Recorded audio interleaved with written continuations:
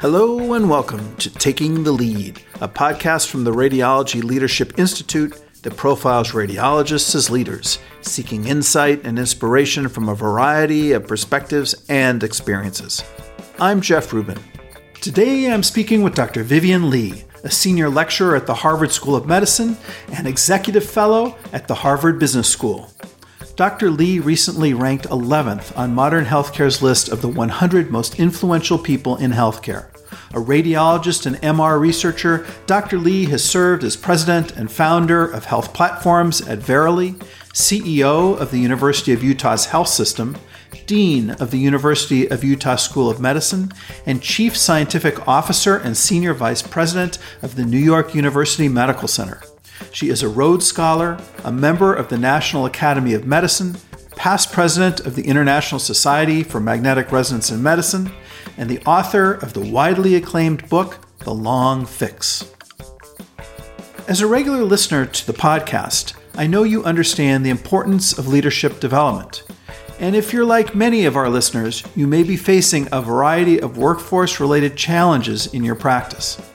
The RLI recognizes these challenges and is here to provide the innovative and practical solutions that you need at the 2024 RLI Summit.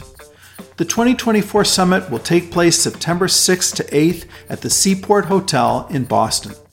You'll learn from radiology thought leaders and business school experts about topics such as optimizing operations within a limited resource environment, building high-quality connections, and decision-making to overcome scarcity. You'll also have a chance to put your learnings into practice during 2 interactive real-world case sessions with your peers. The summit is an immersive weekend of high-impact education, inspiration, and collaboration with the best and brightest in the specialty. Early bird pricing is in effect through April 30th, so I encourage you to register now at acr.org/RLI Summit. These are the best rates that will be available for this very special program. I look forward to seeing you there.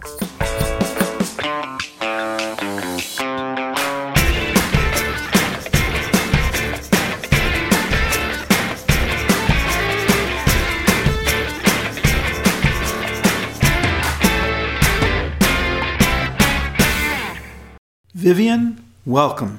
Thanks so much, Jeff. Let's start at the beginning. Where were you born and raised?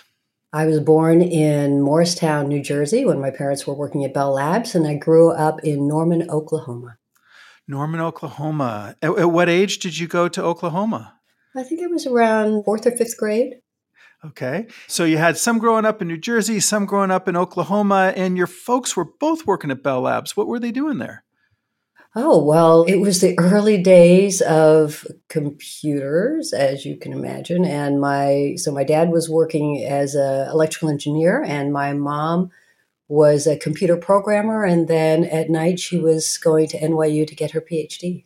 Wow. A PhD in? In operations research. And then she went on to really specialize more in statistics. So her career has really been in statistics and in public health. I like to joke that these days, my mother would be called a data scientist because she's a statistician, and my father would be called an AI expert because that's actually the field that he worked in, neural networks, and in addition to working on some of the hardware.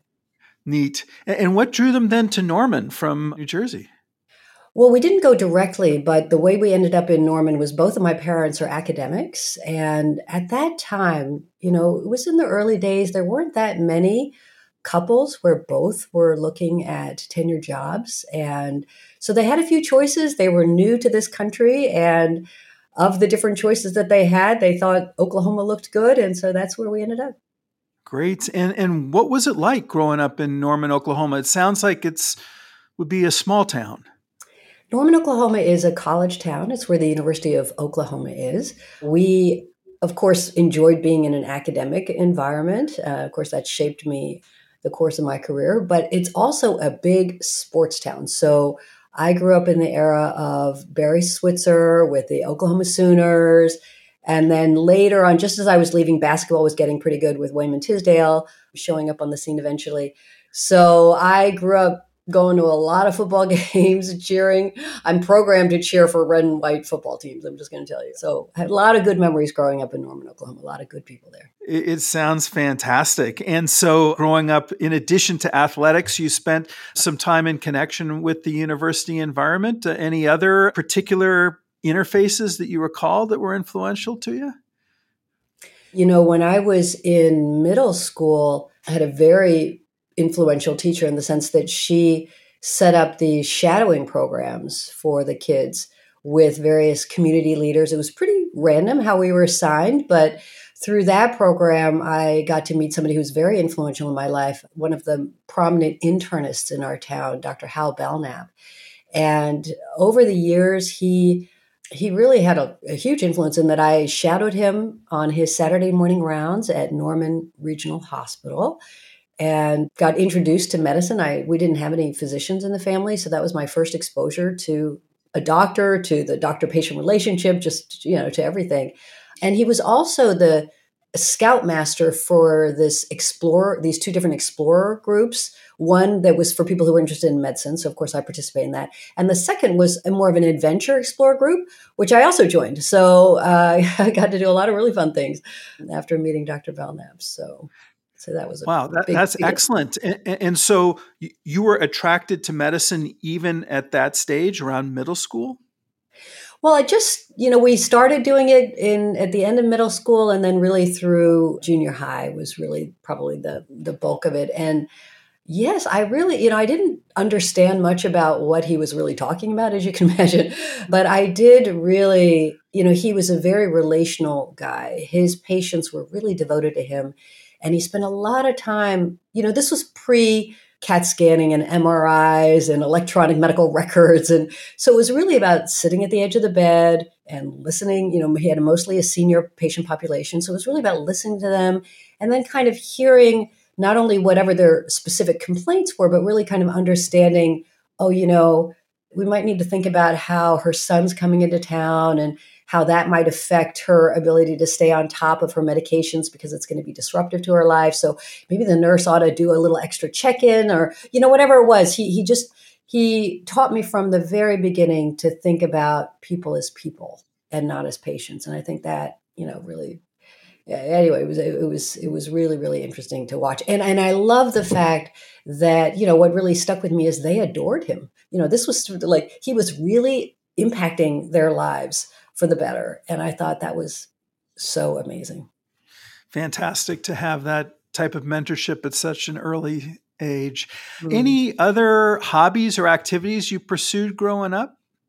Hobbies. I have to say I had a pretty I guess I would say that when I got to college, I felt like I was one of the few people who I could never admit that I played the piano because people would just assume that I had a concert somewhere, and I was very mediocre at all those kinds of activities because I really didn't throw myself into it very much, and my parents never pushed me at all. So other activities, just the usual kind of things, I guess. I did a lot of reading when I was young, and I watched a lot of TV. I have to admit that, confess that. I spent summers doing doing different kinds of jobs like painting houses, putting in fences, kind of odd jobs. So kind of there's a little hidden handyman kind of element, which people don't really expect from me, but that kind of thing. That's pretty cool. Was that completely self-motivated going out to get those jobs?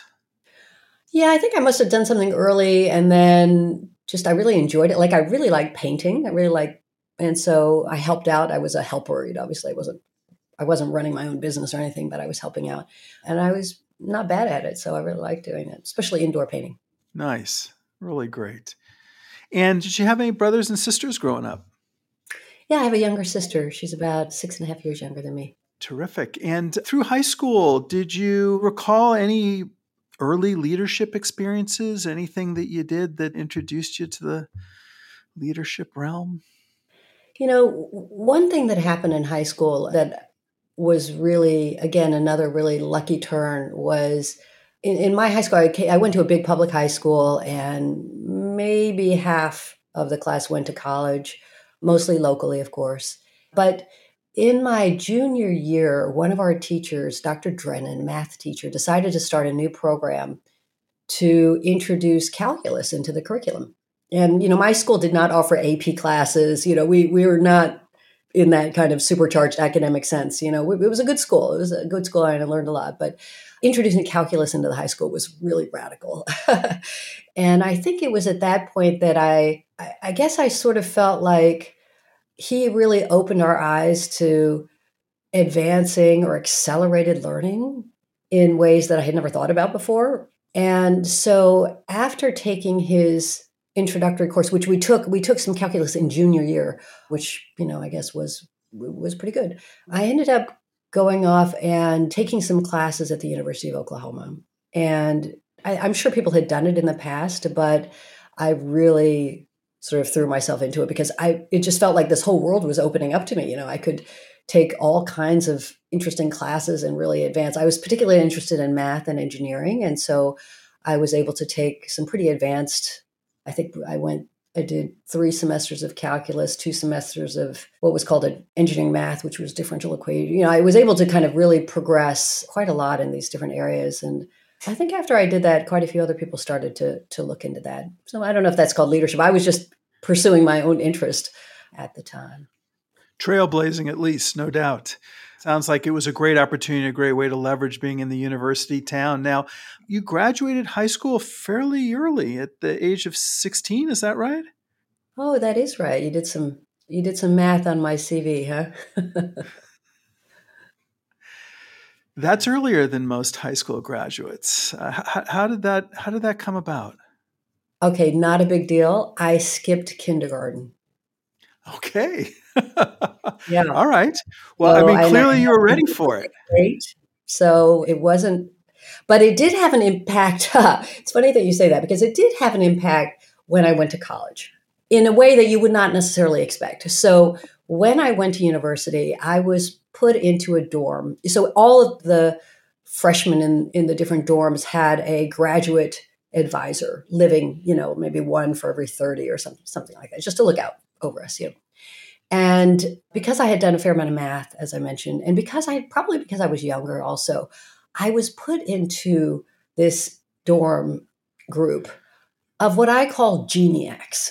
Really math prodigies who were, maybe 14, 15. I don't know. I don't even remember. But I just remember thinking, wow, I am not one of you. So I think being a little younger might have, people might have mistaken me for something that I was definitely not. And I learned actually what real math prodigies really were like, which is pretty amazing. Very humbling, very amazing. Yeah. I had a similar experience with a 12-year-old undergrad at Caltech when I was there. It was very humbling as well. I don't want to embarrass you, but I just have to call out, you were also recognized as a presidential scholar, which is an amazing accomplishment, particularly at the age of 16. What was the criteria by which you were recognized with that award? Wow, Jeff, you are very thorough. I have not thought about that in a long time. The Presidential Scholar Program, which still exists today, is a really wonderful program that I think it's grown since then, but it basically has 2 components. There are the academic kids who are selected, maybe 2 per state, I want to say.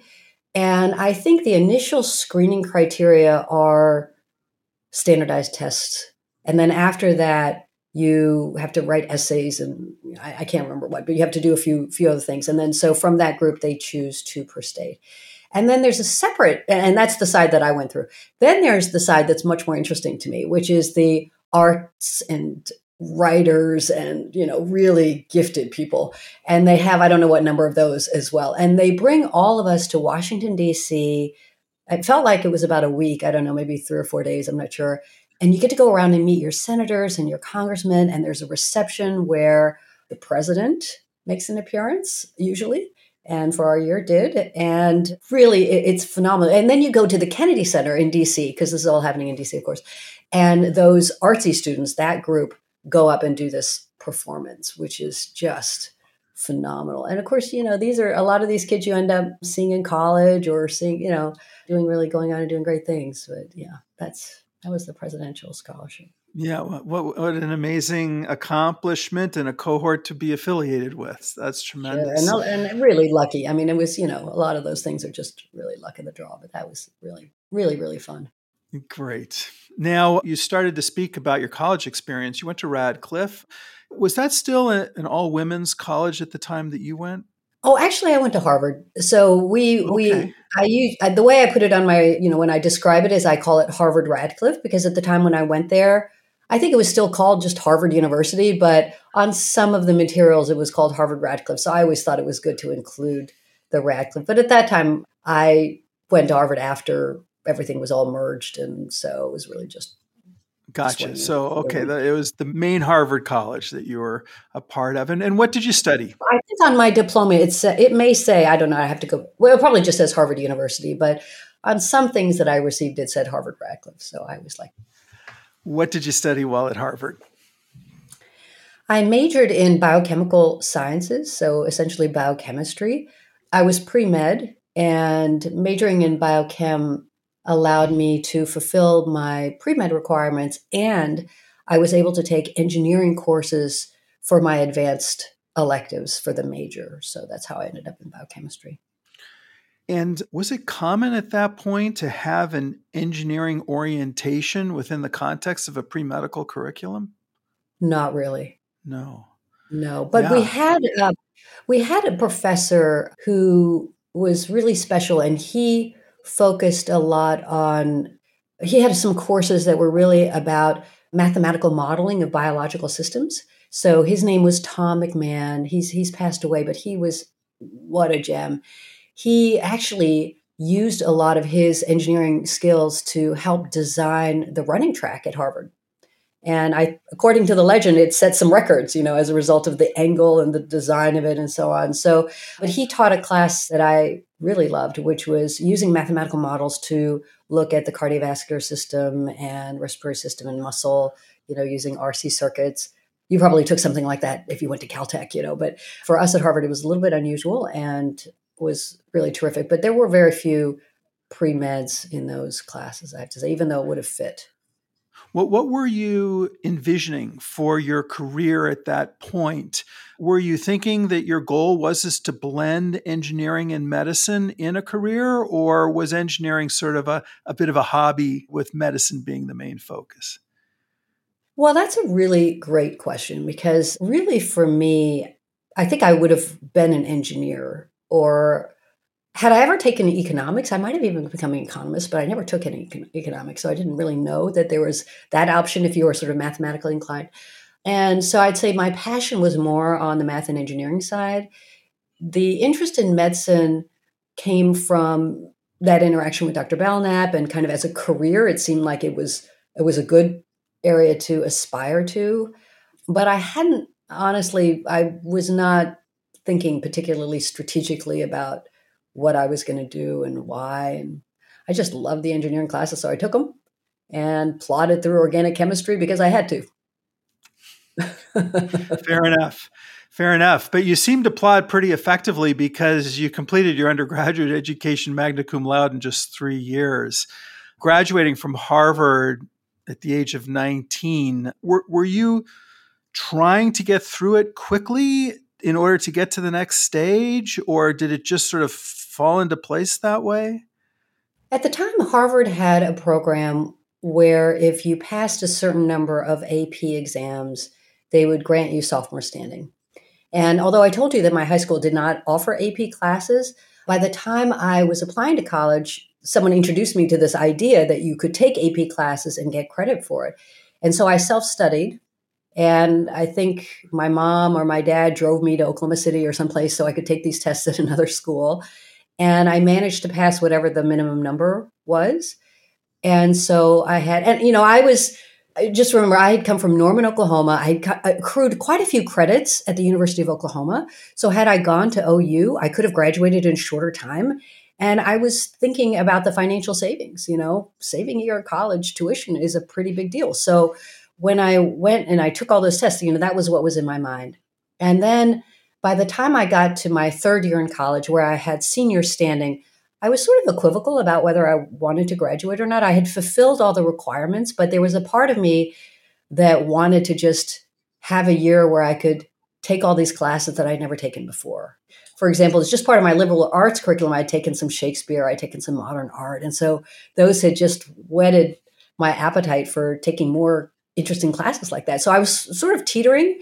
And it was at that point that I had been looking at medical school applications. Again, I wasn't sure and what to do about that. And then an advisor in our dorm who was responsible for helping us apply for various fellowships reached out to me and said, there are these fellowships called the Rhodes Scholarship and the Marshall Scholarship. And I really think you should apply because I think you'd be a great candidate for it. And I declined. I said, I'm going to medical school. I don't know, like, why would I want to go off to England? And, the medical school is going to take me forever. So why do I want to do that? And he was very persistent, Jeff. He was really persistent. And so finally one day he said, look, you've written a medical school essay, haven't you? And I said, yeah, I'm almost done with it. And he said, well, I'm just going to take that and send that over to these guys, if that's okay with you.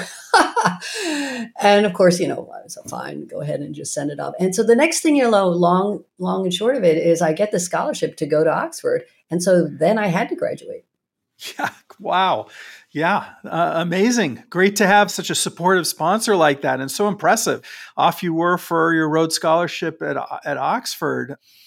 And I guess once awarded, it was essentially a no-brainer to go ahead and pursue it. Well, you really have to. It's really, the Rhodes Scholarship is really interesting. All of the Rhodes Scholarships are awarded. They're awarded in these different districts across the country, and they're awarded the same day. And so there's no wait list. There's no backup person. So if you don't take the slot, nobody else can fill that slot. So they're pretty clear, and very few people would want to turn it down anyway, but they're pretty clear from the beginning. If you're here and you're interviewing, you better take it if you get it. So, and of course, most people are ecstatic. Yeah. I mean, and how exciting, at the age of 19, having spent most of your influential years in Norman, Oklahoma, and a bit of time in Boston, but then to be across the ocean, essentially on your own in the UK. Oh, yeah. Talk about an adventure. And of course, back then, as you well know, there was no internet. A long distance call, I remember, was 60 cents a minute. So we didn't do too many of those. And so, and everything was still by regular mail. So when we went over there, it really was a world away. It really was. I think these days, having the internet and be able to FaceTime and connect with people, we're so much more connected with people, but it really did feel like a journey far away. Yeah. Super exciting. And what did you study when you were in Oxford? Well, that's when I finally got to focus on medical engineering. So that was my chance I knew I would come back to medical school, and I said, I just really want to just do some engineering for a while. And that's what I did there. That's great. Graduate degrees in engineering usually center on specific domains like mechanical, electrical, or chemical engineering. And your PhD focus was in engineering sciences. How does one interpret that?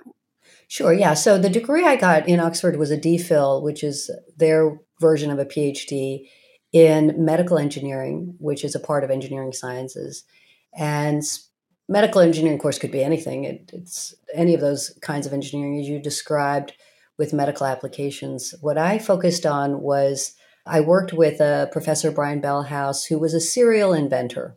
And so when I came around, the project that I happened to stumble into was what he was focused on, which was kind of an obscure topic, honestly, but it was a good project for a graduate student, which was looking at platelet transfusion packs. So as you know, and I'm sure your listeners know, platelets are these cells in the blood that are essential for clotting. And they're very important when people are depleted of platelets. It's important to have these cells that you can transfuse into people. And when they're healthy, just like their name suggests, they're sort of plate-like shaped cells, sort of round, disky. And then after a few days in these packs, they go bad. They sort of wear out their lifespan, and they turn into these little round spike balls. And my job was to try to figure out a non-invasive way of tracking the health of these platelets in these platelet transfusion packs. And so the way we did it was we used some light scattering theory. So we shone a light, first a laser and then kind of a high-powered LED through a transfusion pack, and subjected the pack to kind of fluid, to some shearing motion in order to, what it did when you do that is if the cells were plate-like cells, like healthy platelets, the cells would kind of align and roll in a particular way. And so the light scattering pattern would change with and without the kind of shearing force. Whereas if they were just round spiky balls, nothing, the light scattering pattern didn't change at all when you subject them to this. So that was what I worked out. I worked out some of the fluid mechanics, some of the light scattering theory, and then the practicalities of actually making the thing work. And that was my thesis, my dissertation. Yeah, that's really fascinating. It does sound like a great project. Although I'll have to say timing is everything. So right after my project, like I said, Professor Bellhouse was a serial engineer, and right after me, he got into the space of needleless injections, really kind of high pressure, high velocity injections, which really took off. And he did a startup and made hundreds of millions of pounds. And I just thought, if I just spent 2 or 3 years later, my career might have been a little different. But I'm just joking. But anyway. Yeah. No, it's super exciting. And so how long were you at Oxford in total for all of this? Actually, I was in Oxford for 2 years. And then I came back and I wrote my thesis up during my first year of medical school. Wow. Yeah, that's a quick trip for a PhD, and amazing that you were able to focus on writing your thesis during attendance in medical school. You also, you met your husband in Oxford too? I did. So something very impactful from the trip? I did. Yeah, that was very impactful. Absolutely. Yeah. He was also a Rhodes Scholar from New Zealand and was studying international relations and then did a D.Phil in international law there. So yes, it was a very impactful trip over to Oxford. Marvelous. And so you came back and you immediately transitioned to medical school, which was done where? At Harvard. At Harvard, back to Harvard. And at what point in medical school did you start thinking about radiology? I did not think about radiology in medical school. So when I was in medical school, I did do a radiology rotation at the Beth Israel, which was a terrific, really great experience. I didn't know what I wanted to do when I went into medicine. When I did internal medicine, I enjoyed it a lot, but the pace didn't quite feel right to me. The one thing I thought that I wasn't going to do was surgery. So when I had the choice of, or at least we could put in our preferences for where to do surgery, I chose the VA hospital because there were no attendings there. It was run by residents and fellows. And so nobody who was serious about getting into surgery chose the VA as their hospital. So I thought it would be a little bit more low key, and they had parking, which I thought was a real plus. So I ended up going and doing surgery at the VA, and I fell in love with it. So what happened was I decided really unexpectedly that I wanted to match in surgery. I did a few electives actually in surgery in other medical centers at the University of Michigan and UCSF, and I loved it. I still loved it after that. And when I interviewed only in surgery, and I found Duke University to be the most attractive to me because they had no fellows. And so as residents, you actually had more responsibility throughout the whole course of the training program. And I was just really impressed by that program. And so I actually matched in surgery at Duke. I have a lot of stories which would take us hours and hours to tell about that experience. Was David Sabiston? David Sabiston was the chair, and I think I was one of the first women to match there. There had been one a few years back. Not many had matched there in general surgery. Anyway, after a year, I actually really loved general surgery. I really loved the people. I really loved the action of it. But for a variety of reasons, I decided towards the end of my internship year that it wasn't going to make sense for me. One of the issues was the requirement for additional research time, which I had hoped to be able to negotiate my way out of since I'd already done a PhD. And since I wanted to get married and have kids. And, there was a little bit of a biological clock ticking at the same time. And I was not able to negotiate my way out of that. So there were other factors. It was actually, I loved surgery. My only claim to fame that year, because I don't know if I was any good at it, but my claim to fame was I was the only intern who stayed awake through every single grand rounds that year. And which before duty hours was pretty remarkable, I have to say, That is impressive because I'm kind of joking about all this, but I really loved it. Then what happened was I had met Carl Raven, who was the chair of radiology. I had met Carl actually back when I was a fourth year medical student, knowing that I was going to go to Duke. I had gone down to Durham and spent a couple of months, doing elective rotations, one in the CCU and one in radiology, because I thought it'd be really helpful to learn a little more radiology before going into surgery. And I had met Carl then. And I remember Carl at the end of that rotation saying to me, essentially, Vivian, I know you're coming here to do surgery. I started in surgery too. He had also made this change in his career. And when you see the light, just come and knock on my door. So actually, I ended up doing that. So towards the end of my internship, I had decided not to move forward. I had some offers from several of the surgeons to work in their labs and to do other things, to stay in surgery, which was really, really kind. But then Carl said, "Hey, I hear you might be interested." And one of the students who had matched had changed their mind. And so there was an opening. And so next thing you know, I slotted right into that radiology, one of the best radiology residency programs in the country. So how lucky is that? Yeah, no, what a great story. And I can certainly hear Carl saying exactly that. Having spent time at Duke myself, I can attest that Sabiston was a legendary figure. And I just do want to ask if there's any particular events that you recall where he or his leadership influenced you in a particular way.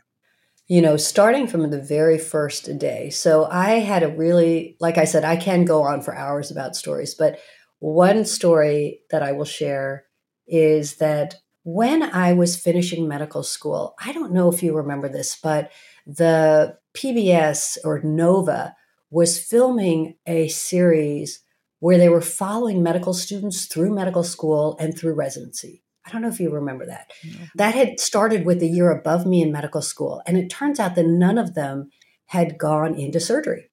So they dipped into our class. And I was asked if I could please be willing to join that cohort and have this TV crew follow me through my training in surgery at Duke. Okay. So what does that mean? So of course, I didn't feel like I had that much of a choice. So I agreed. And what that meant was day one of my surgical internship at Duke with Dr. Sabiston, I show up with a camera crew. And I am supposed to be pre-rounding, before and every time I go into a patient room, before I go into a patient room, these folks have to go in and consent the patient to be videoed. I mean, there's this huge, and my whole strategy was to be super low key. Especially when you're one of the first women to come into a program, the last thing you want to do is draw a lot of attention to yourself. And there I was with this massive, okay. So the first night I'm on call because this camera crew has to experience what it's like for an intern to be on call. So obviously I have to be on call. And then, of course, I have to be the intern who gets called on to present a case to Dr. Sabiston at Sabiston Rounds the next day, or actually it wasn't Rounds, it was like the big conference, because they needed to film that too. So I'm up all night on my first day of internship, not having a clue what I'm doing. I didn't even know where the bathrooms were, Jeff, And I remember I had to present a case of appendicitis. And I don't know, your listeners may not know, you will know from having spent time there, but Dr. Sabiston, he was really trying to train a generation or many generations of great surgeons. And part of being a great surgeon in his mind was you really needed to understand the history. You needed to understand what happened back in the day in 17 something something when the first case of appendicitis was described, and then the evolution of our understanding of the disease, and then how we've come to be where we are today. And every resident really had to memorize and present to him in this sort of almost ritualistic, very formal way, these kind of stories and these histories. And so that's what I did. And now it's been like 30 years, so it is fading away from my memory. But I can tell you for like 15 or 20 years, I could tell you the history of appendicitis. It was seared into my memory from that experience and also captured on film, on some videotape somewhere probably. But he was really, for all of his toughness and all the stories that were told about him, he was trying to train great leaders. And I'll tell you one last thing before we leave this topic. I was asked to give a talk at the American Surgical Association meeting last year, or maybe now it's 2 years ago, post COVID, and it was fantastic. It was such a privilege, to be able to lead a plenary session. What was amazing about it was when I went to that meeting, I was reunited with maybe 6 or 7 people who I had trained with just in that year. Because obviously I moved into radiology. So it was people who were either interns with me or junior residents or senior resident or fellows, 6 or 7 of them who were chairs. This was a meeting mostly of chairs of departments across the country. And that's a remarkable achievement for somebody like Dr. Sabison to have built that kind of leadership program and instilled those values and those capabilities. So I admire him a lot. Yeah, no, thank you for sharing that. Now, there were a number of iconic leaders in radiology during your training years at Duke as well. Who amongst them would you single out as particularly influential to you in your career?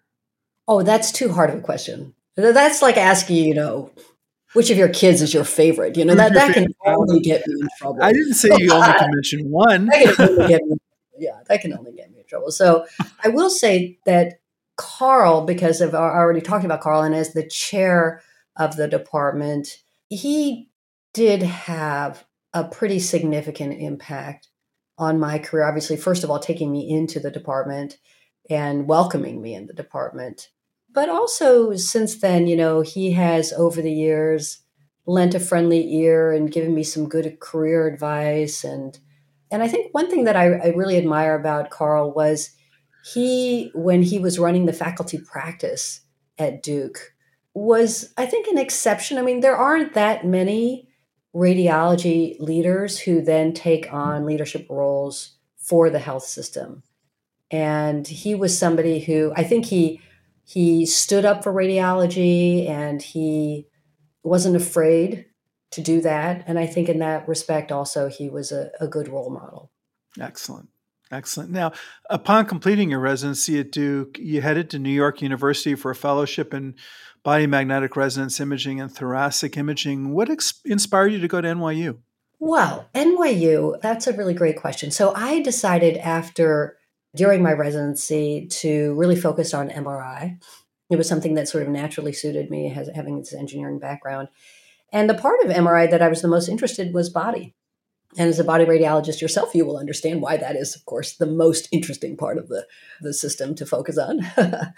And there aren't that many, or at the time, there weren't that many really great departments that were focusing on body MR. Of course, there's great neuro, great musculoskeletal, not a lot of body MR places. And NYU remarkably had 3 fantastic body MR radiologists who I know are friends of yours too. So Jeff Weinreb, Neil Rofsky, and Glenn Krinsky. And they had a terrific, really top-notch fellowship program. And I had asked for advice from a guy at Duke, Dirk Sassman, who had then moved up to Cornell. And so he knew the New York landscape. I was interested in going to New York also because my husband was getting a job there. And I asked him, Dirk, what do you think? Where should I go? And he said, oh my goodness, NYU if you want to do body MR. And so I never looked back. That was the most amazing, amazing program. In most places, they might have been doing 3 or 4 body MRI cases a day. And I think we were easily doing more than a dozen when I started and more than 20, by the end. So it was a high volume, really high quality program. Yeah, great selection and great group of people there, no doubt. Now, upon completion of your fellowship, you assumed the title of Director of Cardiothoracic MR Imaging at NYU. Was that a new position that was created for you, or did you succeed someone in that role? My recollection is that was a new position. I was very interested in cardiac MR. You remember Jim Chen, Dr. Chen at Duke, who was a cardiac radiologist. He really inspired me a lot. And That was mostly plain film work. And so when I got into MR, I was really interested. I happened to be getting in just at the time when MR was taking off. And so we started to get the feeling we could even do beating heart images and dream of real-time imaging. So when I did my fellowship, I spent some time with body MR, and then I did 1 day a week in the chest section just to do a little bit of chest, to look a little bit at the heart.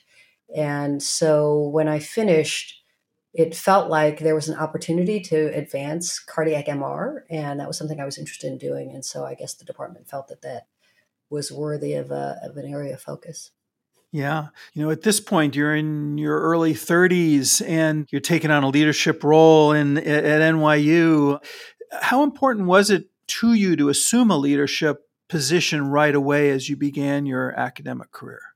It's interesting because I know your series is focused on leadership, and I've listened to several of the podcasts. They're really, really wonderful and so inspiring.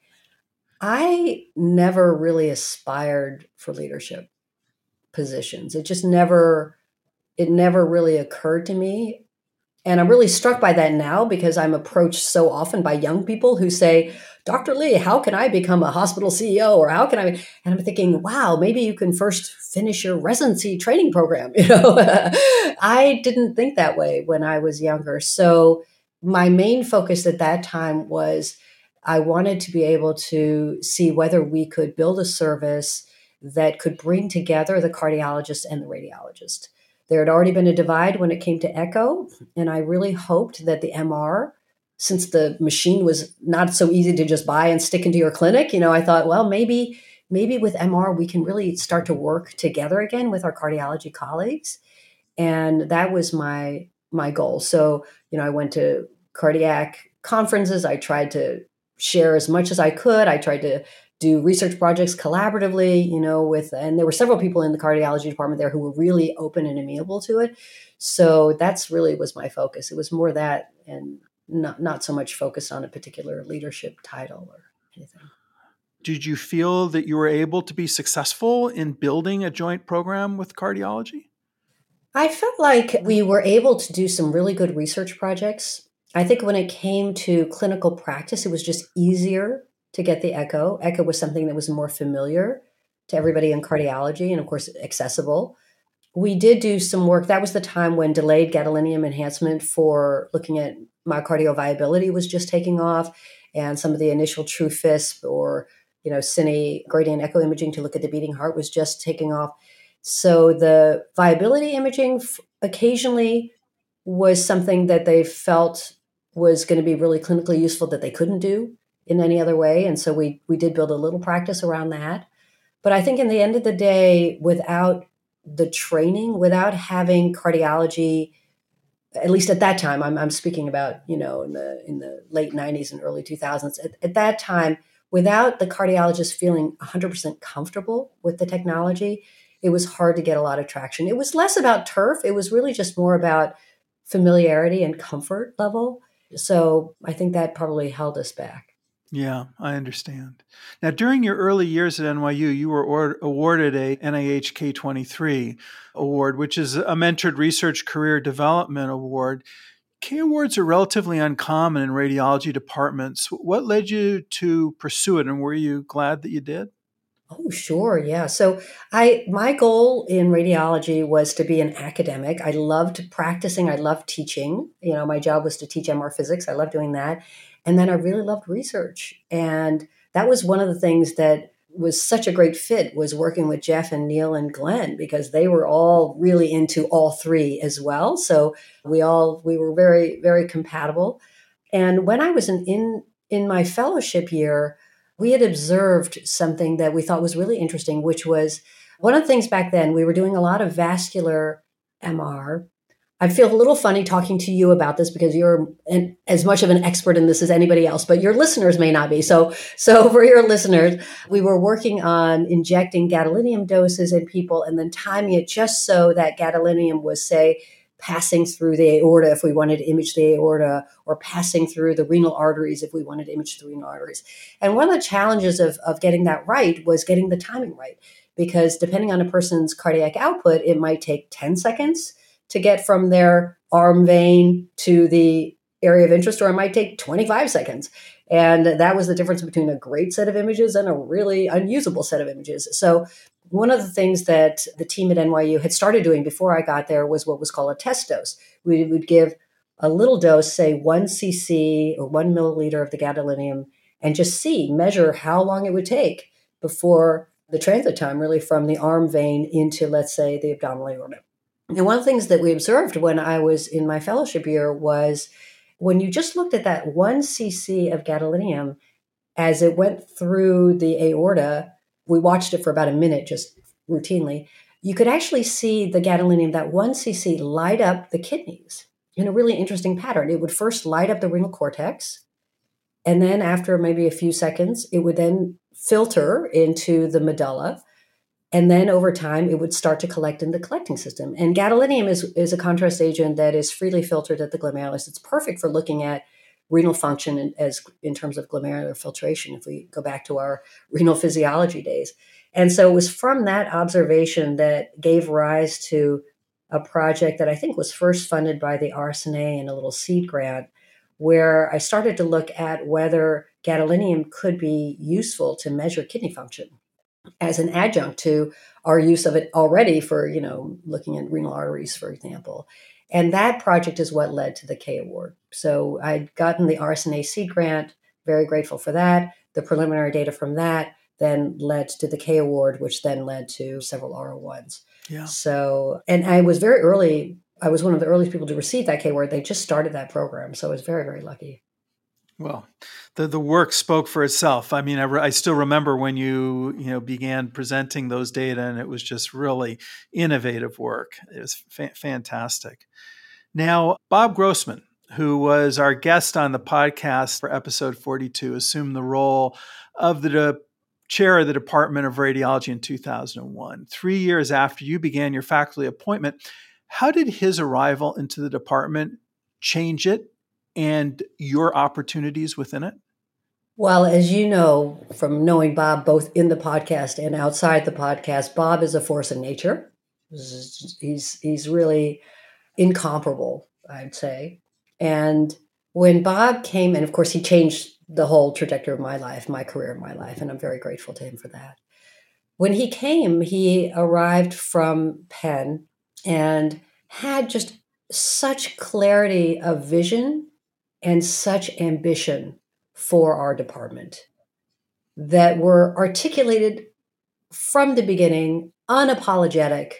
We right now have no NIH funding, and we are going to become one of the top 10 departments in the country, period. That was it. That clarity was an incredibly useful lesson, I have to tell you, Jeff. And then there was a little bit of a few things happened. And then the next thing you know, he asked me to be his vice chair for research.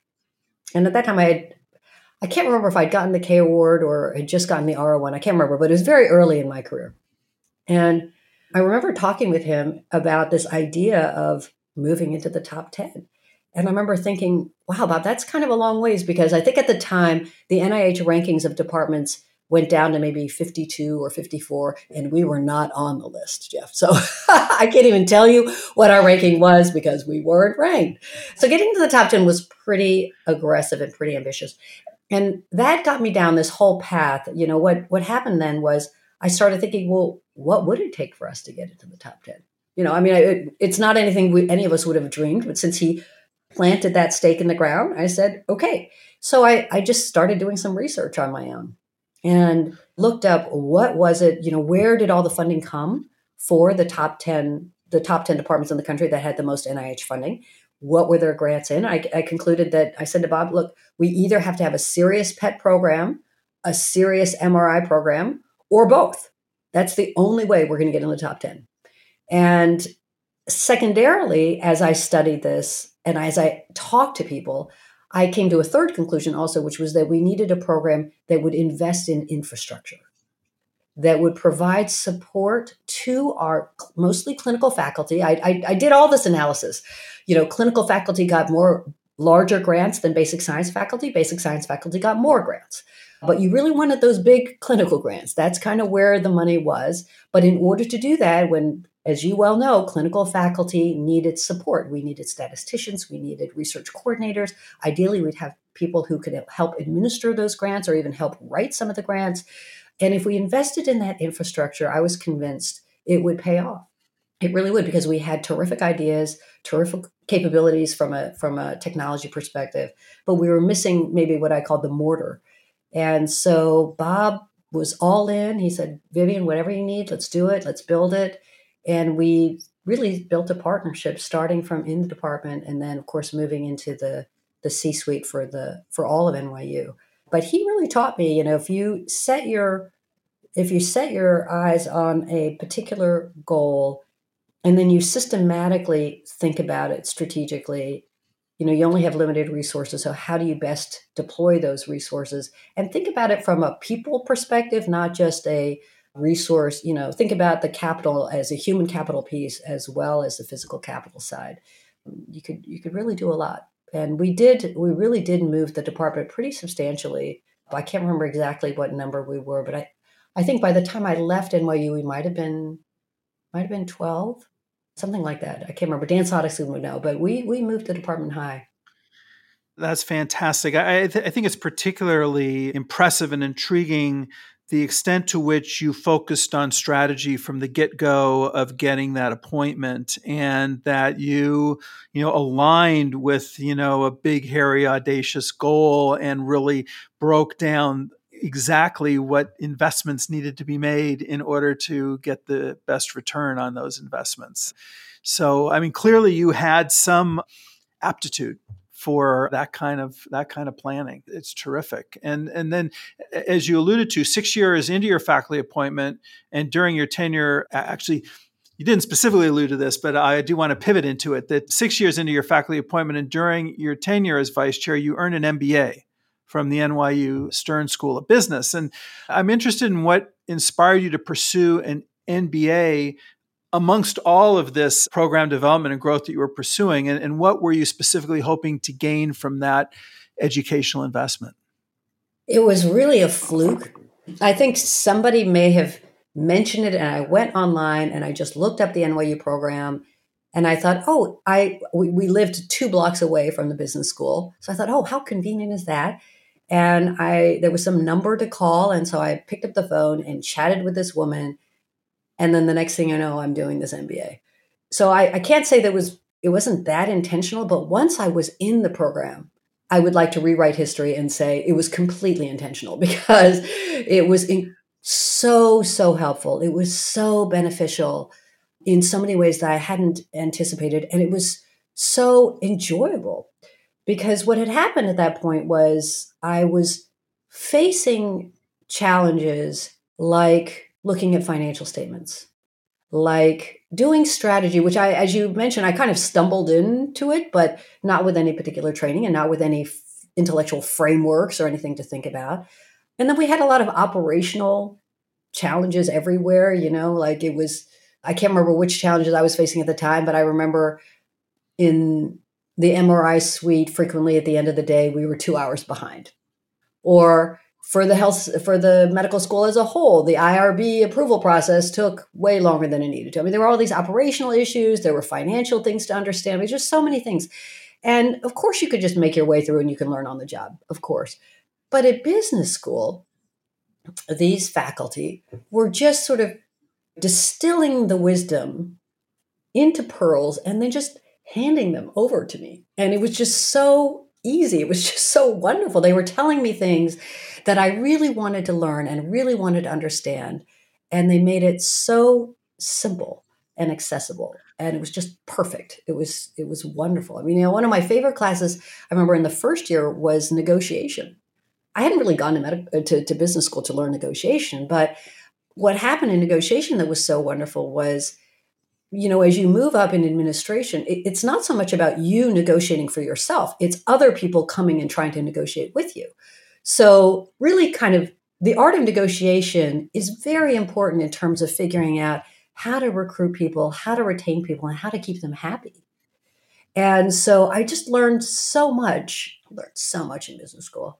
Really, really loved that experience. One of the things that really impressed me attending business school, for a ways into my career was the opportunity to contextualize a lot of the leadership activities that I either was enmeshed in or that I had experienced in the past within the context of these frameworks, as you alluded to. And I just think that business school in particular can be so especially empowering after one has had some time, some tread on the road, if you will, and is able to, apply those real world circumstances to these frameworks. Totally agree. I totally agree. And of Yeah. course, also it's an opportunity at that stage in your career, and I'm sure you experienced it too, to spend time with peers in other areas who are facing often similar challenges, but kind of slightly different flavor, but similar. And so that I think was really, it just sort of expands your thinking as well. Yeah, no doubt. Now, after serving as vice chair for research in the department for 6 years, you assumed the role of chief scientific officer and senior vice president at NYU Medical Center. How did that role come about, and what were your primary responsibilities in taking that on? That role came about because Bob Grossman decided to throw his hat into the ring for the Dean CEO job at NYU. And he did, and obviously he was chosen, and the rest is history. And when he moved into the C-suite, he invited us, his team from the radiology department, to join him. At the time, actually, interestingly enough, the medical school did not have a chief scientific officer. There had been an administrative person who had the research portfolio put under them. And so it was a role that I had some influence in shaping, which was actually really interesting in terms of the support team and kind of how we would, architect it and the areas that we would focus on. But again, I think I was very fortunate in that Bob and I had already created a shared mindset about how we were going to approach the problems, whether in the radiology department or across the entire medical center. And I had come to understand his degree of ambition and aspiration. And I understood that in taking that job, my responsibility was going to bring, the whole of the medical school, the whole of the medical center up into the top 25. So that was a much more ambitious set of goals. But of course, we also had more resources. And it was really amazing, an amazing experience. Sounds like an amazing opportunity. What were some of your biggest learning opportunities when transitioning from a departmental to a system-wide role? Oh, how many hours do you have? Yeah, it was at the system level, you have a few things that are really changing. First, what you have is when you're in the departmental role, the academic piece, especially in a radiology department, I'd say the three legs of the stool are almost equal. You can make them equal. You can have your research piece be as important as your clinical work and as important as your teaching. You kind of have that control. And in a radiology department, from a financial perspective, how do I describe it? You're kind of more contracted labor. And so it's really different from being at the system level where the economics of the clinical performance are so determinant of your future success in research and education. I mean, if as they say, no margin, no mission. And so the way in which I came to realize, I wouldn't have known it, I think, in the department, but one of the things that was really wonderful about the way Bob led the organization was he decided that the group of us, there were basically 6 of us, would participate in all the conversations. So even though I was responsible for research, I sat at all the meetings with Bernie Birnbaum around hospital operations, or with other members of the team around, should we acquire that practice? Should we merge with or buy that hospital, and so on and so forth. So it was very eye-opening for me to understand the business, or start to understand. I don't want to say that I fully understood it, but to start to understand the business of healthcare and to appreciate the complexity of our negotiations with the payers, of all of the referral systems and the primary care networks and just everything. And although I'd say the research part which was my purview, which was, obviously all consuming. And we had plenty of work to do there, tons and tons of work there. I think I really came to appreciate just how complex our delivery systems are and how fragile our clinical enterprises, our clinical businesses often are, which is kind of scary when you think about the fact that the research and the education are so dependent on it. The other thing that I learned when I moved to the C-suite was the importance of philanthropy. So there I did have, the many donors are drawn in because of a really important clinical experience, but what they want to donate to is the advancement of science and knowledge and discovery. And so I did get pulled into a world that I had really no exposure to in radiology. We have many fewer donors, unfortunately, to radiology. We need to fix that, but we have fewer donors than we do, across the entire system, for example. So I like to say that I played best supporting actress, maybe best supporting actor to Bob's leadership role, but had just a number of really, really interesting experiences there. And that laid a lot of the groundwork for what I had to do when I got to the University of Utah. Yeah. So it's such a fundamental experience. Development is a muscle that needs to be developed to be able to execute effectively. It's great that you had Bob as a mentor in that regard. Turning to your oversight of science, I'm interested in the extent to which, from your role as Chief Scientific Officer, you sought to encourage innovation in service to the operations of the hospital, as opposed to the investigator-initiated research and clinical trials that typically originate within academic departments? Well, I would say it was rather than an either or, it was really an and there. So, of course, I was very supportive of investigator-initiated research. That's the vast majority of the work that we did and most academic medical centers still do, and that's what drives discovery. I did always feel that there was an opportunity, especially for the folks who were interested in health services research, which was a growing field at the time and, of course, continues to grow now. I always thought there was an opportunity for the health services researchers to work collaboratively with the delivery side, leveraging the delivery systems, experiences, data, patient population for the benefit of both, so that we could learn and create a continuous learning system within our delivery system.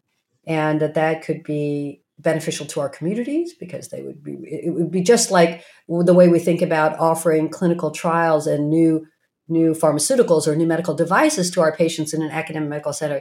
If we did it right with health services research, we could innovate and develop new ways of communicating, of co-decision making, for example, of thinking about addressing health equities, for example, and really do that within our own system. Why not?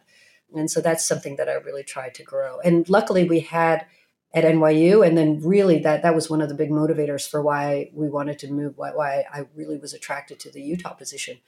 We had some terrific champions within the organization who really believed in that vision, and we were able to build, for example, the new population science departments that were really focused on this work. Yeah, no, fantastic. So let's move on then to talk about the University of Utah. After 4 years as the Senior Vice President, Chief Scientific Officer at NYU, you moved to Salt Lake City and assumed the triple roles of Senior Vice President for Health Sciences, Chief Executive Officer of the University of Utah Health System, and Dean of the School of Medicine at the University of Utah. Tell us how that opportunity came together for you, and what was the scope of your responsibilities across those three domains? The opportunity was really unanticipated. So I was very happy at NYU. I was never looking, when people reached out to me, I always declined those. But what had happened was really pretty serendipitous. So at the time I had been, as you mentioned, sort of focused on advancing the research enterprise at NYU. And at that time, well, a couple of things had happened. So first, I was very interested in this issue that you had just asked me about, of how our health system and research arms could really work together to advance our healthcare system. That was one thing that was very much on my mind. And the second thing that was sort of fortuitous was in that year, NYU had come out, our clinical enterprise. So every year, all of the academic medical centers were ranked in terms of quality and safety by Vizient. They were called University Health System Consortium at the time, but now they're Vizient. And in that year, NYU was ranked number 10. It was the first time we had hit the top 10. And so we were very proud of it. We were the only system in New York City that was in the top 10. We were bragging about it everywhere. And that year, the University of Utah was number 1. So interesting. At the same time, I had visited a friend of mine at Mass General who had given me a book written by a friend of his that had talked about Intermountain, also based in Salt Lake City, another health system, that had been using their data to do some really innovative things in the health delivery side. And of course, I was very interested in this model, as we were just talking about. So I bought the book for Bob Grossman, and I bought the book for everybody in the C-suite, actually. And I said, hey, guys, we really ought to go out to Salt Lake City. And, you can get in a weekend of skiing, too, if you want to. And let's go check out what they're doing at Intermountain and check out what the University of Utah is doing to be number 1. And I remember Bob saying to me, nah, I like skiing in Aspen better. And just that week, Jeff, this headhunter calls me up and says, hey, we have this job at the University of Utah. Do you want to take a look? And I remember thinking, well, it's so funny that you're calling me up because I have just been talking about Salt Lake City to my colleagues. And he said, but I said to him, I'm not looking, I love my job. He said, well, then just come on out and we'll introduce you to the Intermountain people. You can see what Utah is doing around quality and why they're number 1. And it'll just be interesting to you. Next thing you know, I fell in love with the place. It was an amazing, amazing organization. So my responsibilities were, it is one of those integrated health systems where the academic enterprise, the School of Medicine and the faculty practice all report up to the same individual who is responsible for the healthcare delivery side. So this person is the dean of the medical school and the CEO of the health system. And at the same time, there's the rest of the health sciences campus, which included colleges of nursing, pharmacy, health, and eventually a brand new dental school, which we started when I was there together with the medical school. And so that is called the Senior Vice President for Health Sciences role. And so I had the privilege of serving in the capacity of taking on those 3 roles. That's what it was. That's how it had been for my predecessor. And so I just inherited that job from him. I see. Yeah. I mean, that's an amazing bump up in responsibility. Once you accepted the opportunity, how did you prepare to assume those roles? Did you do anything in particular? I went around and asked people for advice. I got a lot of really good advice from people about all kinds of things. And I don't think there's a single piece of advice that I got that I didn't put into practice at some point along the way, whether it was time management or working with leadership or trying to keep a really open communication style or, whatever it was. It was really, really helpful. It was one of those things where I don't think I fully appreciated how underqualified I probably was for the job. And people there were very, very open, very excited about taking what was already a very successful organization, as I mentioned, number 1 in quality, and then kind of thinking about what else we could do and how we could continue to move forward and up that trajectory. So it was a very, very positive organization, really excited to welcome someone like me there, which was surprising. And man, I was learning every single day on that job, every single minute. No doubt. I mean, the list of accomplishments that you attained during your 6-year tenure within those roles is really astonishing. And I'd like to ask you to just kind of take a deep breath and share with us a full measure of the activities that you pursued and the outcomes that you attained. Okay, now I've been joking about time, but that literally would take us not hours, but days. Because what you have to choose. Yeah, what happens in an organization like that is you have thousands and thousands of employees. Let's just be really clear about this. I am one person in that organization. Now, by virtue of being the head of the health sciences, I can somehow magically, it's like the royal we, I can magically claim credit for everything that is done, at least everything good that is done by the thousands of people there. But in fact, really what happened was it was already a great organization when I got there. My predecessor, Loris Betts, had already done some amazing things. He completely turned us around in patient satisfaction, for example. And in the course of doing that, he had started to tap into something that I further tried to advance, which was unleashing the incredible potential of the people in the organization, who, as I mentioned before, were already very high performing, very positive, very aspirational, and very collaborative, highly, highly collaborative group of people. And so some of the things that we were able to do on the delivery side, really continuing on patient satisfaction, but kind of advancing some of that work into thinking about costs of care and reducing costs, or bridging across the campus and collaborative research, whether it's creating a population health and more health services research programs that extended across the campus, or building, a video gaming program and innovation center with engineering and business school and medicine. I mean, all of these areas were, and there are so many, because we had so many great people who had the appetite for and had the energy and just threw themselves into building something really new, exciting, great, or just improving whatever it is we were already doing. And so that's why it was such a delight to be there and to lead that organization. And then now, as you sort of intimate, to take credit for all the wonderful things that happened, but were actually really done by many, many people. You mentioned that when you began, it was number one in quality at the University of Utah, and that was an area that you clearly helped to lean into. The university maintained its top 10 status throughout these years, and once again reached number one, I think, in your final year there. If you wouldn't mind, take us through some of the details of what made the University of Utah hospitals high ranking before you arrived, and what did you do to further enhance its capabilities to keep it at the top? Well, one thing that I think people don't realize was that our IT and data infrastructure at the University of Utah was really top notch. There had been a guy who I actually had the privilege of meeting and interviewing even before he passed away, named Homer Warner, who was one of the first chairs of biomedical informatics in the country. He was really a visionary. He was, back in the day when mainframes took up whole rooms, he had this idea that we should start using computers in medicine.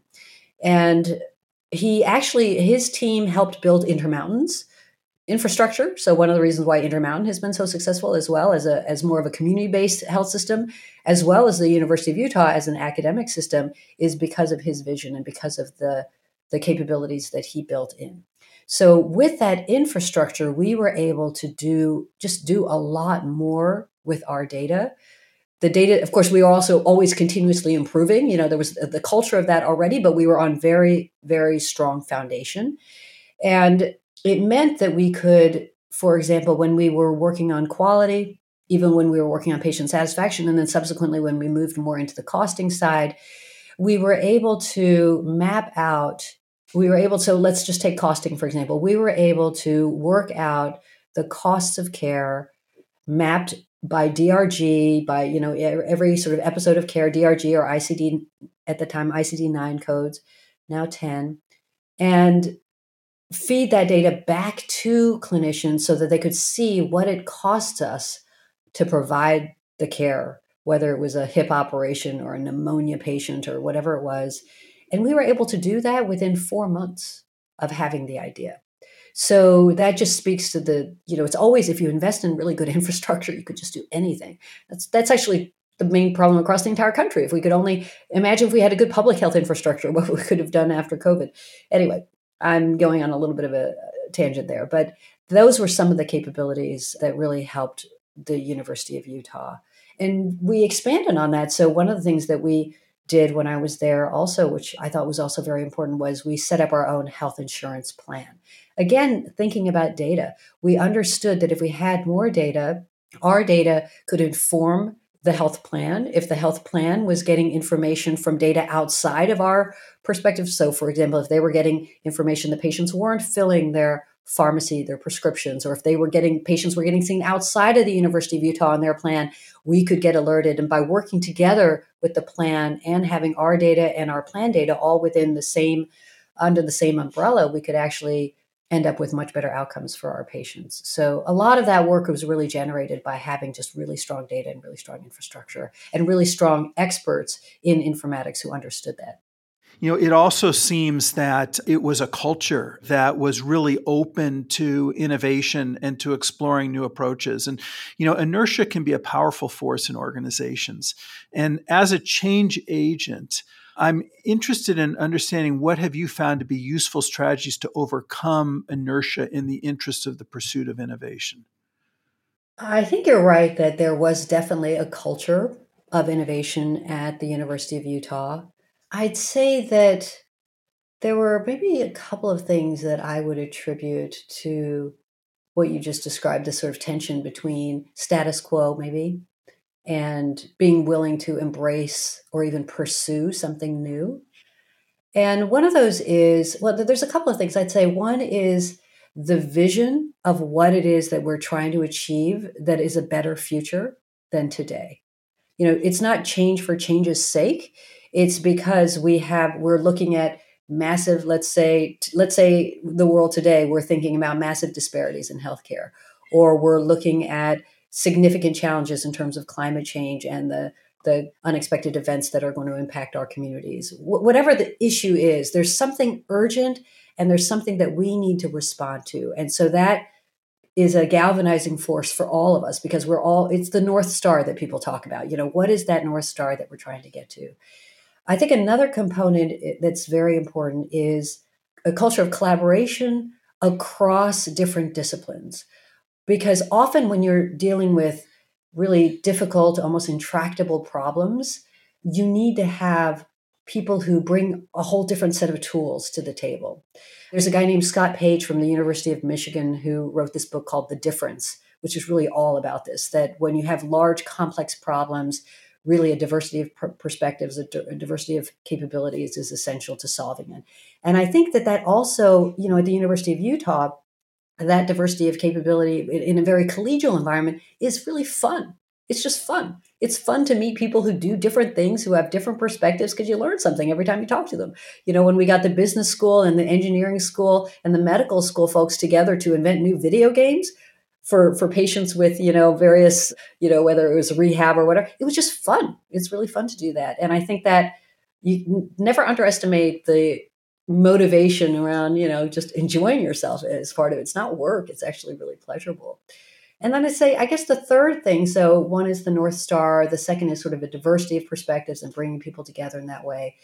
And then I think the third thing is the absence of barriers, liberating people, enabling them, making them feel like they can take risks, that they're not going to be penalized because somehow they've gone off the safe track. The safe track is just to stick to what I do every day and don't get out of line, but to kind of create a culture where taking risks is actually rewarded. And, if it works, great. If it doesn't work, that's okay. It was good that you tried, And that's something that I saw a lot when I was at Verily and Google in the tech world that I don't see as much in academia. I think we could bring a little bit more of that into academia. It could really help us. It would liberate us, and it'd be certainly better for the next younger generations, I think.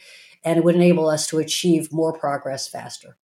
So you mentioned Verily, and I think it's a good opportunity now to sort of focus there. After your term in Utah, you made another bold pivot, and you joined Verily as the president and founder of Verily Health Platforms. I suspect that most of our listeners know Verily, but for those who might not, what is Verily? Oh, sure. Verily is a company that was originally called Google Life Sciences. It came out of Google X.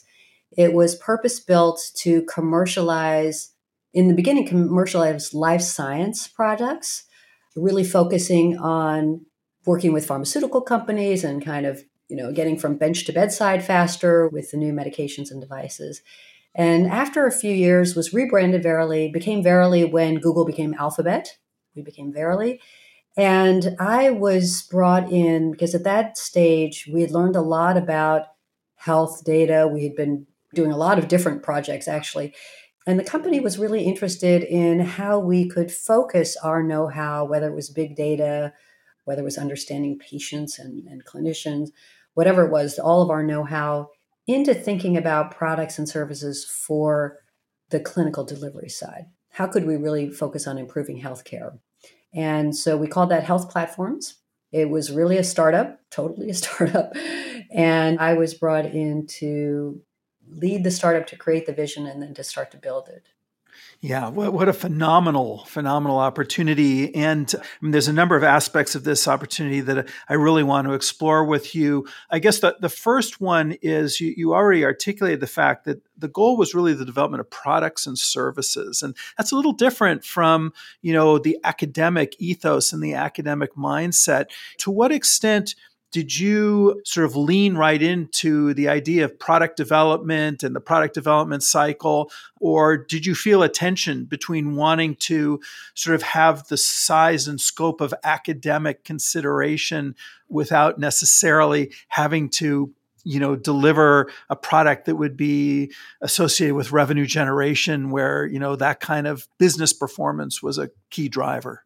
Well, the key thing was my mindset at the time. So I had come out of 6 years at the University of Utah and had a sabbatical where I'd written this book called The Long Fix, which gave me the opportunity to really reflect on what was happening with healthcare reform in this country. I shared a lot of lessons in that book from all over the country, had the opportunity to interview people, not unlike the way you're interviewing me, but interview people across the country and really learn about their success stories and their failures, and had kind of distilled in my mind a reasonable framework for thinking about what was broken in our healthcare system and some ways in which we could really start to improve it.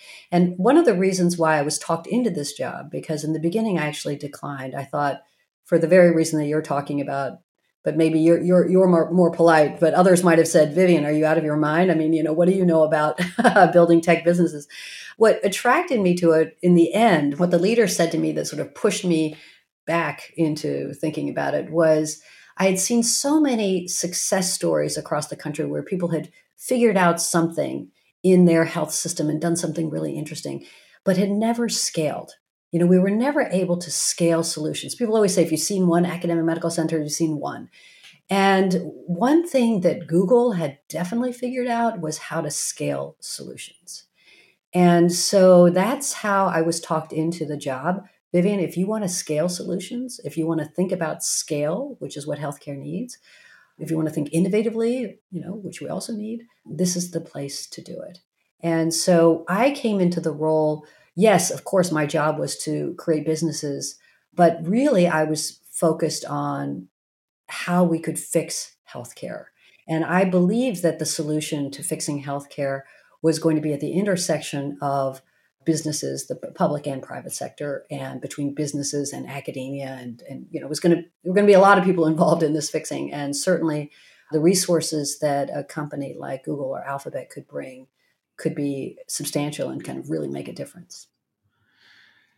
What were some of the biggest differences and surprises about leading within the context of a technology rooted company that is under the umbrella of a publicly traded company as opposed to being in a university? The differences were night and day. There were so many differences. We were very fortunate because we were a startup. Verily, Health Platforms was really a startup. I mean, talk about a startup. When I started, I had 1/7 of an administrative assistant and me. Okay, so we were really starting. When she said to me, "Oh, I'm supporting 6 other people," I thought to myself, "So do I get you Tuesday mornings? I mean, how does that even work?" Having come from being a CEO before that, that was really, really, really interesting to me. So we were a startup within Verily, which is a startup within, of course, one of the most capitalized, one of the largest businesses in the world. So it was a very, very interesting environment. Things that I learned that really surprised me. Actually, many of these themes are the subject of the book that I'm working on now. So stay tuned. Whatever I'm not able to share with you now, eventually will come out. There are a lot of observations. But one thing I think that really surprised me, I guess, many things when I went into the business, I sort of expected, like I expected there to be phenomenal engineers. I expected people to really understand data, to really understand AI and all the ways in which models could sort of drive product improvement and drive insights that could help us get better and better. Those are things sort of I came in expecting. One of the things that I really didn't fully appreciate, which I think in the end turned out to be one of the most important assets that we had, was our user-centered design, user experience researchers, the whole focus on behavioral psychology, the whole focus on understanding people as human beings with different motivations, with different concerns, different anxieties, and thinking that products and services should not be one size fits all, but really need to be personalized to each individual. And here we are in healthcare, where we've been focused so much on standardization, which is important. We need care pathways, we need evidence-based medicine, that kind of personalization. We don't need more doctors deciding randomly whatever to do. We need that to be standardized. But we've lost in that standardization narrative, we've lost the ability to think about engaging people in a personalized way, communicating, shared decision making, all these kinds of things are deeply personal. And thinking about customers or now patients in that totally different way from within Verily was really transformative for me and really, really influenced the way in which we thought about our products and our services.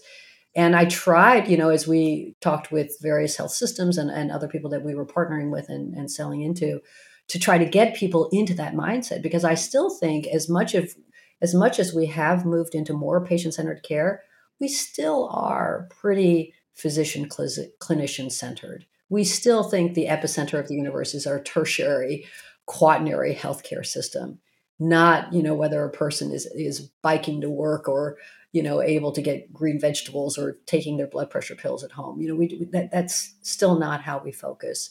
So we still have a lot of bridging to go there. Yeah, I'm intrigued by the Verily portfolio and the fact that, there's really some fascinating capabilities. I think the continuous non-invasive diabetes monitoring is just, absolutely stellar in its implications. But I want to ask you about the focus of Verily and its capabilities toward the thornier issue of managing acute care. And in particular, how hospital care can be maddeningly inefficient and wasteful. And it would seem that a hugely impactful moonshot goal would be the development of precision clinical decision support and predictive analytics that are driven by input from the electronic health record and real-time monitors in order to help to really direct efficient care. But I'm not seeing that as a part of that portfolio, and that would seem to be the great opportunity. Is that too difficult or too broad of a problem to attack?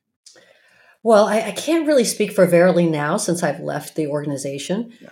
I will say that almost every conversation, it felt like there was a time when we would have conversations with health systems and they would say, could you just fix our, and then fill in the blank, whatever the system is that they were dissatisfied with. Because as you know, most health systems have a number of different operating systems that they're running, including the electronic health record system, but many, many others, hundreds that are feeding in. And the lack of interoperability amongst them and the inability to really extract the insights with effective analytics is really, really frustrating. So that it definitely is a huge challenge. And of course, it's something that we did spend some time thinking about and working on. I think that, one of the things that was an area that was maybe more attractive was the ability to think about how we could work with patients or people directly to, again, as I mentioned earlier, leverage more of that understanding of what's important to people and to kind of layer on that the analytics, the AI, the machine learning kind of algorithms that we have, as well as some of the data science. One of our businesses. So in the end, we grew 3 startups from scratch, and then I inherited a couple of more businesses. So our portfolio had 5 businesses. And when you asked me earlier about the differences, one of the differences was in 5 years, we did 3 full startups and kind of nurtured 2 more. Whereas in academia, maybe after 2 or 3 years, I might have my R01 funded. I don't know, maybe to put forward some hypotheses, so that as an example of a difference, But so one of the businesses that we started from scratch, not surprisingly, had to do with COVID. And this is an example of kind of where I think we could bring maybe different capabilities to the table that were, I think, just really interesting. So you may not remember this, but in March of 2020, I think President Trump went in the Rose Garden and announced that, Google was going to solve the COVID testing problem. As you remember, at the time, we had a shortage of COVID tests. And when he said Google, actually in the end meant Verily. So, so we kicked into high gear. We were already working on it, so this wasn't new to us. But the urgency, kind of course, was escalated when the announcement came out. So, one of the businesses that we grew was really focused on helping employers and universities and others do COVID testing. Now, there was a lot of that development had to do with what we were able to innovate in the lab, pool testing, all kinds of advances in terms of lab testing capability. But one of the things that I thought was really interesting that we were able to do and really fun, which we also published, was to think about and to work with our customers to say, well, what really matters to you? Okay, first, it's that we can get all the testing done. But business owner X or university president Y, what's really most urgent for you at the moment? And what we heard back was, we have no ability to plan. We have no ability, the ups and downs of this COVID and all these people going out and whatever. And it's just really disruptive. One university president said, I have set aside so many rooms in case COVID hits that we can quarantine kids. But if I exceed that, I have to shut down again.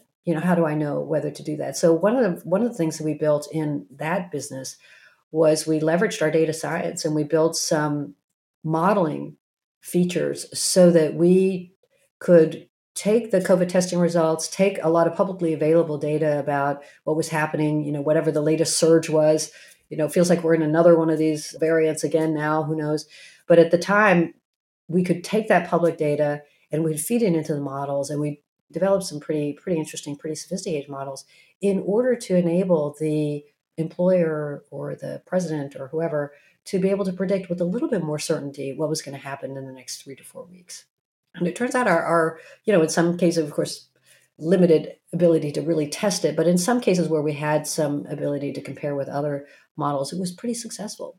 So this idea of kind of really thinking about how do we work with not only the employees, but also the employers to leverage our capabilities was something that was really valuable and created value. Excellent. Fantastic. You mentioned your book, The Long Fix, and it really is a great book. And I want to encourage our listeners who have not yet read it to pick up a copy and to do so. It identifies dysfunctional elements in the U.S. healthcare system and offers strategies, most importantly, to address these dysfunctions with the goal of more efficient, effective, and safer healthcare. Obviously, time doesn't allow us to fully delve deeply into the book, but I do want to explore perhaps one topic from a radiologist perspective. Many physicians resonate with the principle of pay for results rather than pay for service or action, as you phrase it in the book. How do you believe radiologists can take the lead in establishing the value proposition of diagnostic imaging as a driver of actionability and a payment model that supports the use of imaging that explicitly contributes to that outcome? What a great question for me, but also for your audience to reflect on, because I think that's really fundamentally a strategic question for the whole profession.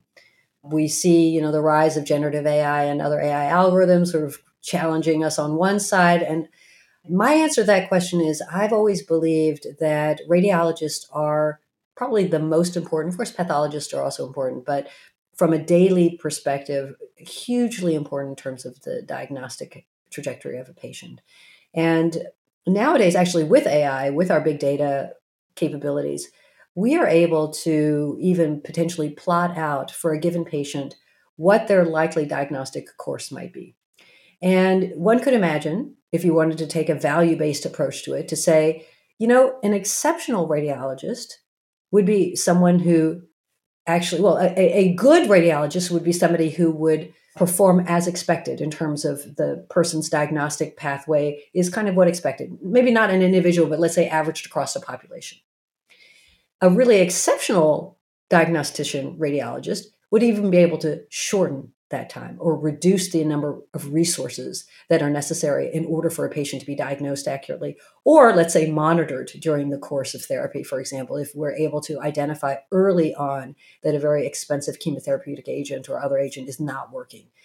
These are all, it's almost like actuarial models for insurance companies. These are just predictive models that we could be developing today, that the data are really available.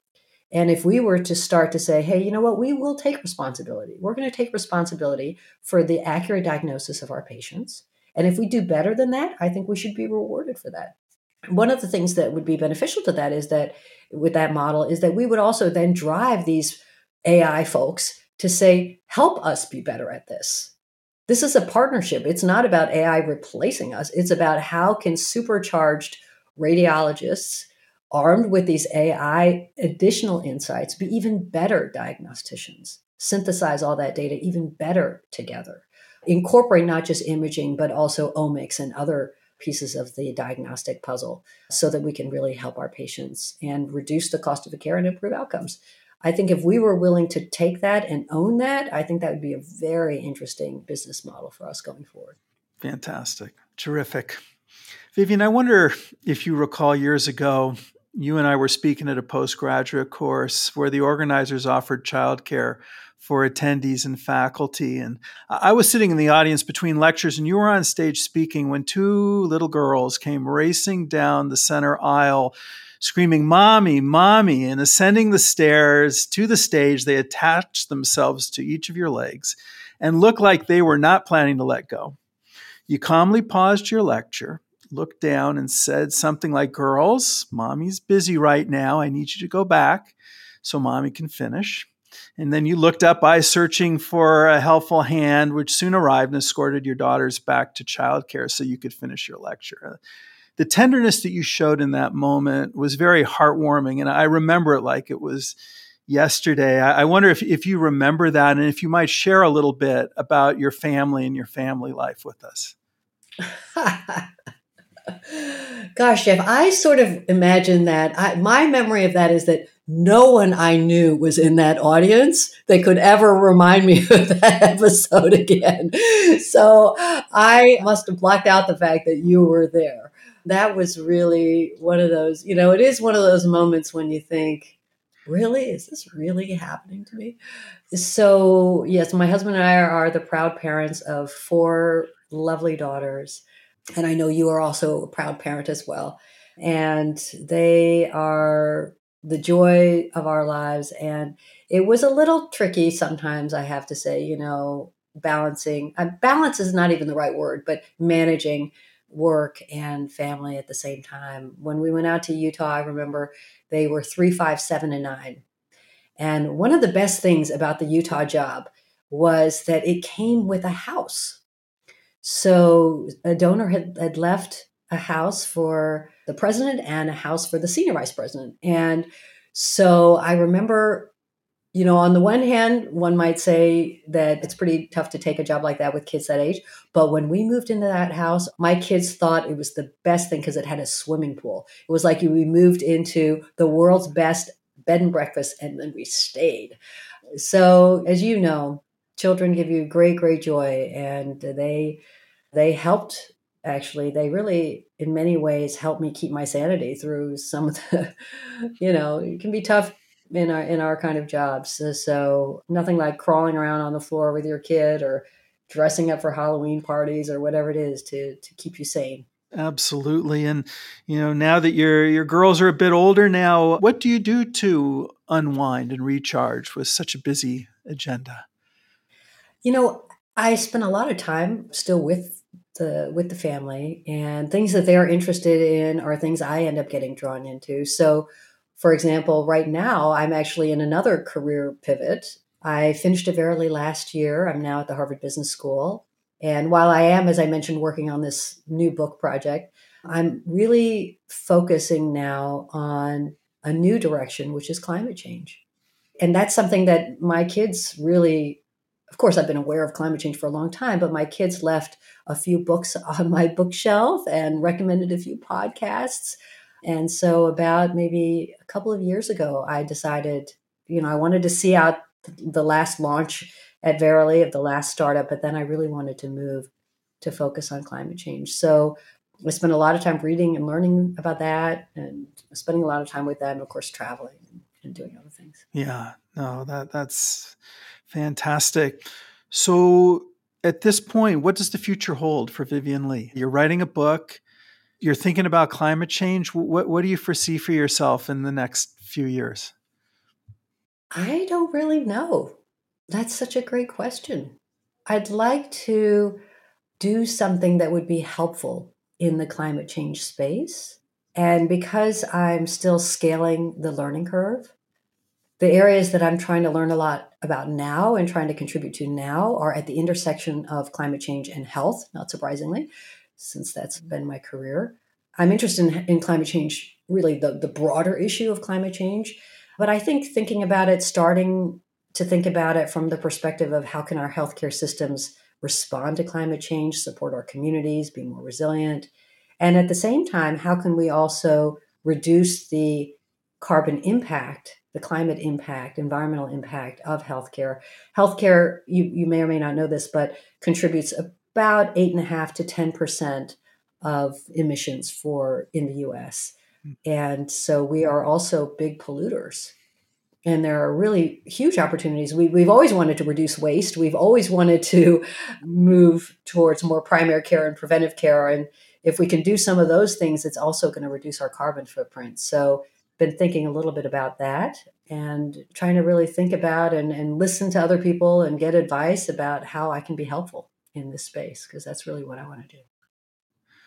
Well, Dr. Vivian Lee, I have no doubt that you will be very impactful in your pursuit of this topic. What you have contributed in healthcare, in radiology, is unique. And I am so appreciative that you have taken the time to share your journey with us, your remarkably clear view of priorities and directions for us, and your great sense of direction for healthcare. And as I say, look forward to seeing the impact in climate change. Thank you so much for joining us today on Taking the Lead. Thank you, Jeff. It's been wonderful to be with you.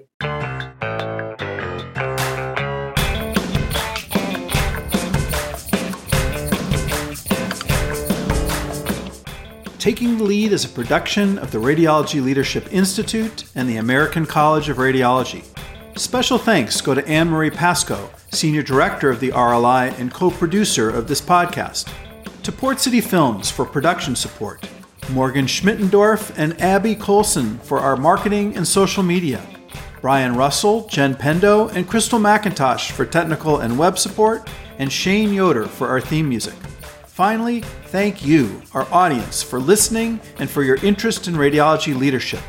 I'm your host, Geoff Rubin, from the University of Arizona College of Medicine in Tucson. We welcome your feedback, questions, and ideas for future conversations. You can reach me on Twitter at GEOFFRUBIN or using the hashtag RLI Taking the Lead. Alternatively, send us an email at rli@acr.org. I look forward to you joining me next time on Taking the Lead.